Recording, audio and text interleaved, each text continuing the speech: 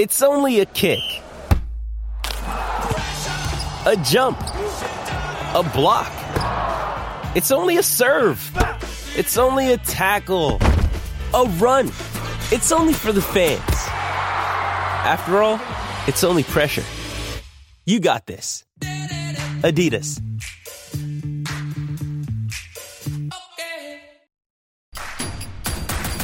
Introducing Royal Caribbean's newest ship, Icon of the Seas, the ultimate family vacation. The ultimate 6 slides, 8 neighborhoods, 0 compromise vacation. The ultimate never done that, can't wait to do it vacation.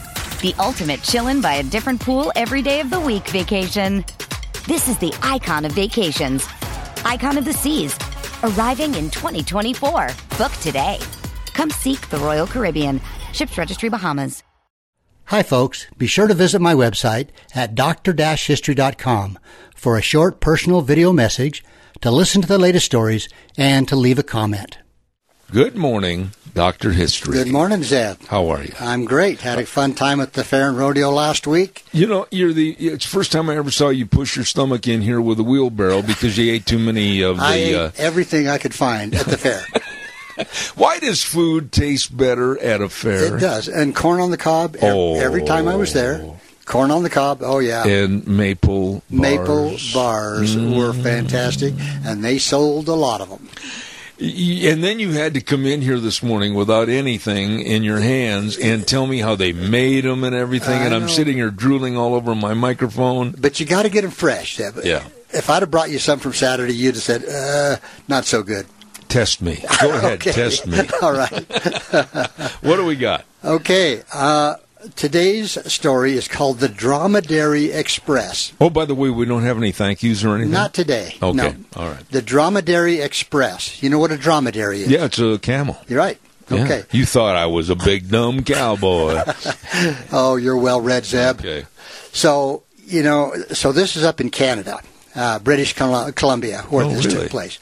So there's a lot of fortunes that were made by men who freighted goods over the more than 350 heartbreaking miles between a place called Fort Yale on the Fraser River and a little outpost called Quesnel and later Barkerville in British Columbia during the gold rush. And there were a lot of fortunes made, and there were a lot of fortunes lost. Now, one of these freight handlers was a guy named Frank Lawmester, and he came to Caribou Country in 1859. And, of course, Gold Rush always lures a lot of people into the area, Yeah. But so he had a mule pack train that competed with horses and ox-drawn wagons. And because of the extreme hazards of the route and the time consumed, the cost of mailing a letter outside by 1860 was $1. Now, really? Back 1860, $1 to get a letter carried out. I mean, that's a lot of money, really. A lot of money. Yeah. And did they have any surety that it would get made? Not necessarily. Yeah. And we'll kind of talk about that. And give me a high five, Zeb, when time. Remind me of the time. Okay, high five. Okay. I should not even ask. High five. Okay. So Frank Lawmester's pack train of 24 mules could cover about 15 miles a day. From Yale, the starting point, the road clung to the rocky walls of the Fraser Canyon for 6 dangerous, tedious miles. But then that was sometimes followed by the desert-like terrain covered with sagebrush. I would imagine those mountain trails. I don't know if you I'm going to show you a picture. I bet you it is scary. Okay, look at this, Zeb. Oh, my goodness sakes. Okay. And they went around that on the edge? See the road? And then back there you can see a team pulling a wagon. A wagon went on that thing? Yeah. Now, here's another picture. Oh, my. Okay, look how narrow that is. And steep. It drops down to the Fraser River. And steep on the other side, you can't climb it. And this is what the freighters put up with. There's a big sign there that says, "You are here and you better stay there." Be careful. Be very careful.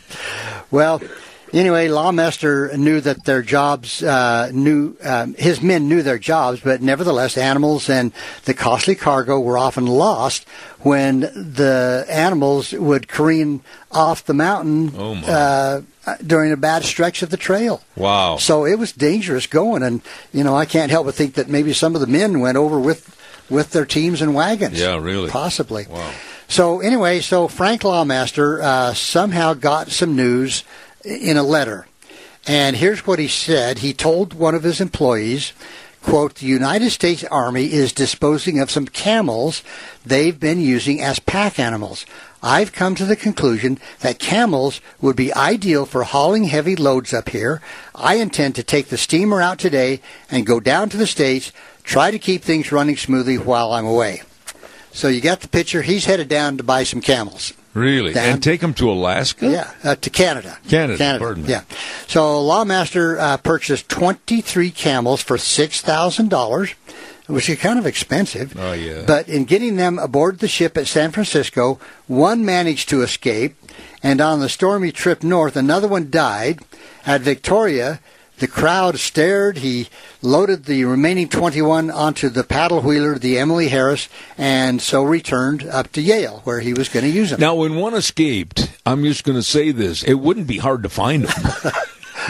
Well, it was San Francisco. I don't know. Where would the camel hide, So anyway, boat day at Yale always created a stir of interest, and it was customary for many people to gather at the landing, and never was there such a commotion as on that bright day in May of 1862 when the camels made their appearance. Oh, so that was an exciting time, when the steamer came in and unloaded goods and stuff, and here was something they'd never seen before.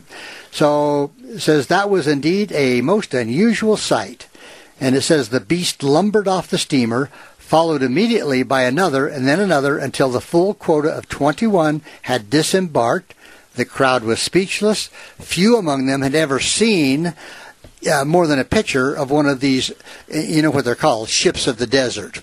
Yeah, and they must have been halfway broken or trained. Well, the Army had used them to pack. Oh. And now, I've also heard stories about how some of those escaped, and roamed the deserts of the Southwest until they died off. I see. So, But as the animals filed off the ship, the camel leaders, spied a mule tied near the landing, and without absolutely no warning, attacked it with slashing hooves and biting teeth.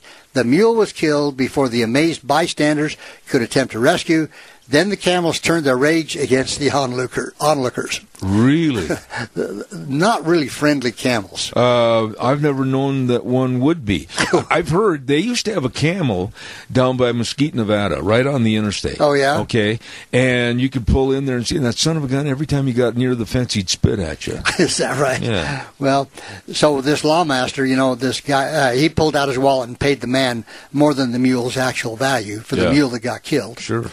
So, in addition to their excessively vile tempers, the camels had the most terrible odor. Yeah, that's true. And the citizens of Yale retreated, holding their noses and giving the unfamiliar animals plenty of room. Yeah. Now, I can't say I've been close enough to a camel to really smell how bad they must smell. Well, that's your test for next week. Okay, I'll find a camel. Okay. So, he says, "I figured to clear $60,000 the very first year I worked these camels." He told the men clustered on the dock, he says, quote, "You see, they are able to travel 50 miles every day to a mule's 15. Each can tote 1,000 pounds compared to 400, the most that a mule can pack. The real clincher is that if water and grazing are hard to find, these camels can get along several days without either, so I don't see how I can lose." Now, did he have a contract to do this? No, I think he was just a freelance packer. We just pack whoever needed supplies.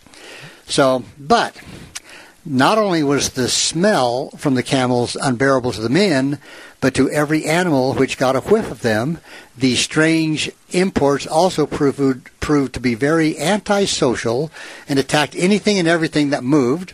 The men who tried to handle him learned it was a risky business. What did they do? Did they just have a halter and a halter shank, or what did they have? All I can say is that, pictures I've seen of just a halter, right? Yeah. Just a halter with a rope. How many guys did it take to hold on to one of those? I don't know. But anyway, here's where things kind of went south. The real trouble occurred on the packed trails, which I just showed you pictures of, with the Fraser River down below and the mountain. Whenever horses, oxen, or mules neared the camels, they immediately tried to bolt, and often succeeded. Before long, reports became widespread that whole pack trains had gone crazy with fear and had plunged headlong off the canyon trails or the mountainsides, bearing with them their loads of freight. The camels became known along the Caribou Road as the Dromedary Express, and very soon were universally feared and hated. Well, you can imagine. Well, yeah, because I'm just sitting here thinking, how wide were those trails? Well, I mean, look at that. That's not very wide. Maybe twice as wide as the wagon itself. Yeah. And supposing somebody's coming back right. the and other how way. do you pass? How do you pass? Well, like I say, it's just barely wide enough for two, so I guess they could pass.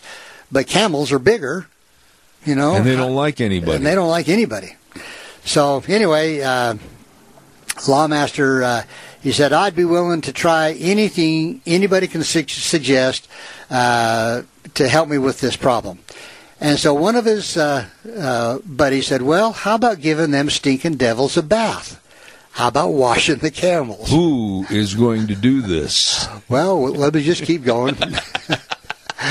So, yeah, they said plenty of strong lye soap ought to help de-skunk them. Okay. You've washed horses, Zeb. Yeah.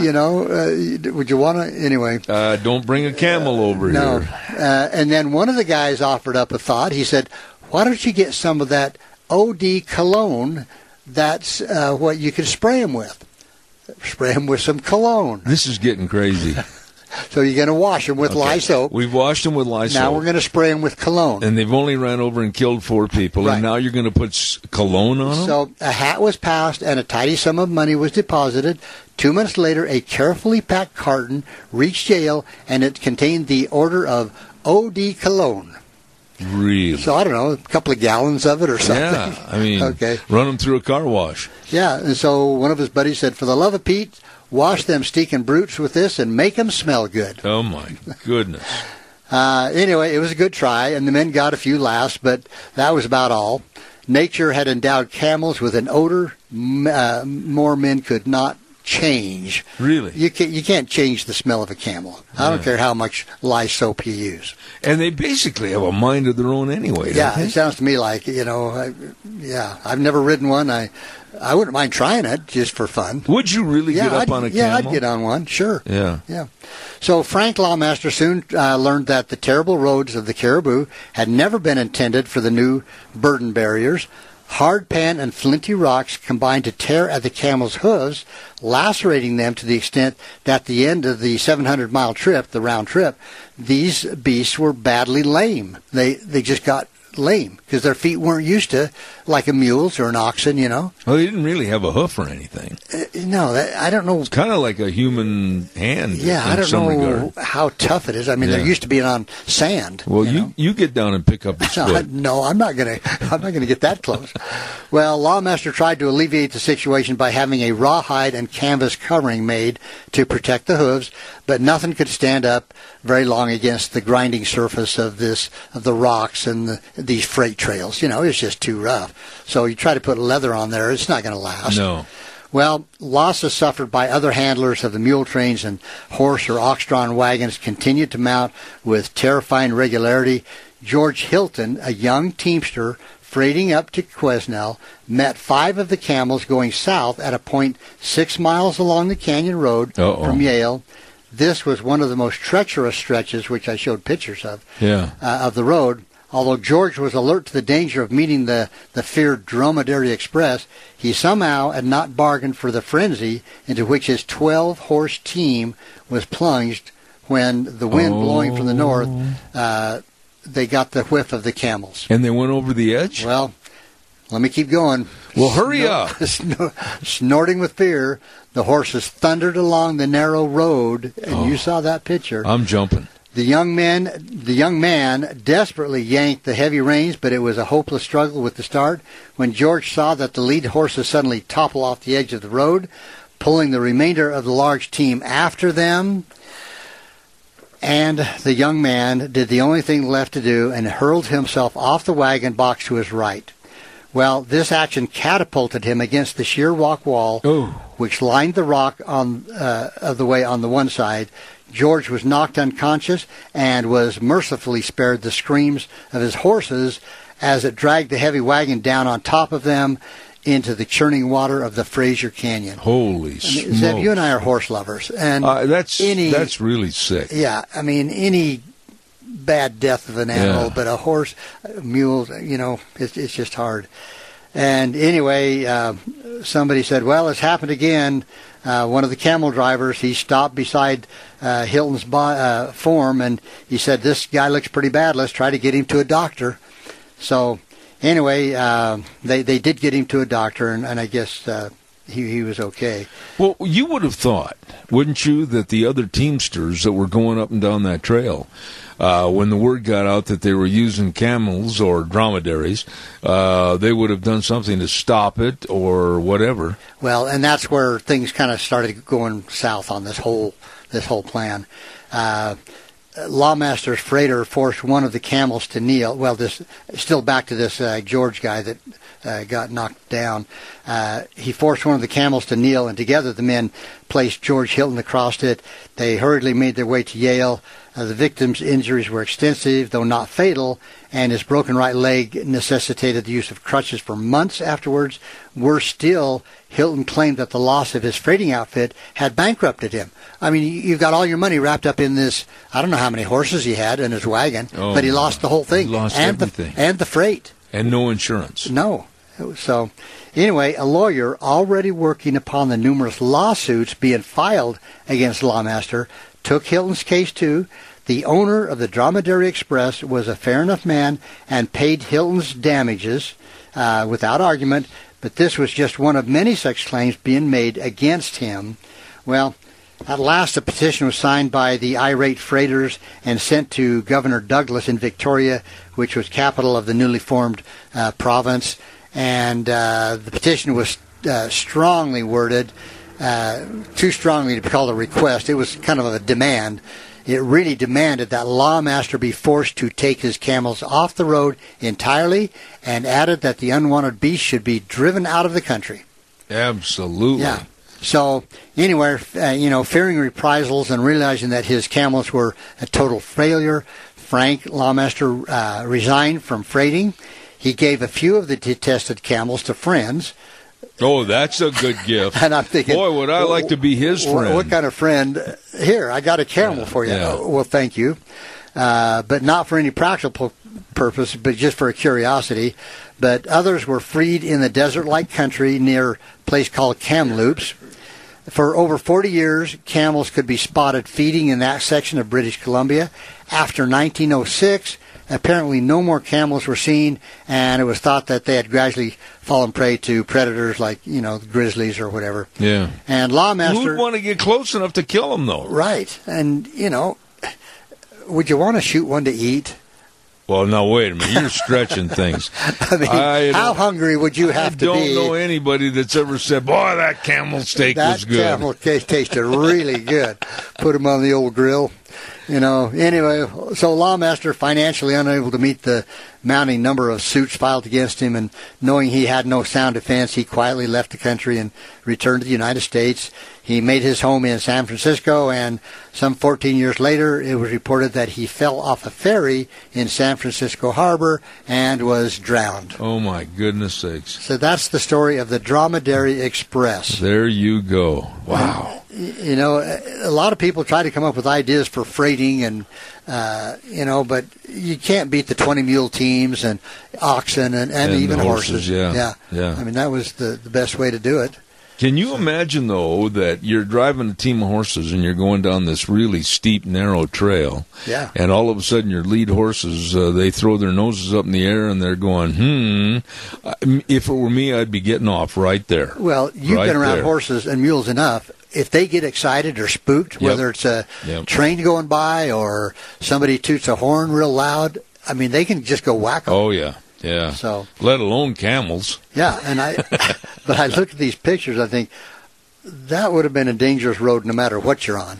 We don't. Well, look at the Snake River Canyon, though. The road that went down by the Prime Bridge right there. Yeah. I mean, I wouldn't travel down there on a wagon. No. I mean, just driving a car down it, you're paying really close attention. Oh, yeah. Well, I wouldn't go with you. Well, thank you. That's a good story. I hadn't heard that one before. Yeah. I've heard of the Army using camels, and I think I did a story on that maybe a long time ago. How would you like to be the private that is assigned to take care of those camels? I mean, there is such a thing as desertion. And I think re-enlistment would be a really hard thing to think about. Oh, my goodness. I heard they stunk, and I know they're mean, but oh, my goodness. But I'd get on one if I had a chance. I would just to see what it's like. I mean, you see pictures of them riding across the desert at a gallop. And I've heard people say that's pretty hard to get in time with.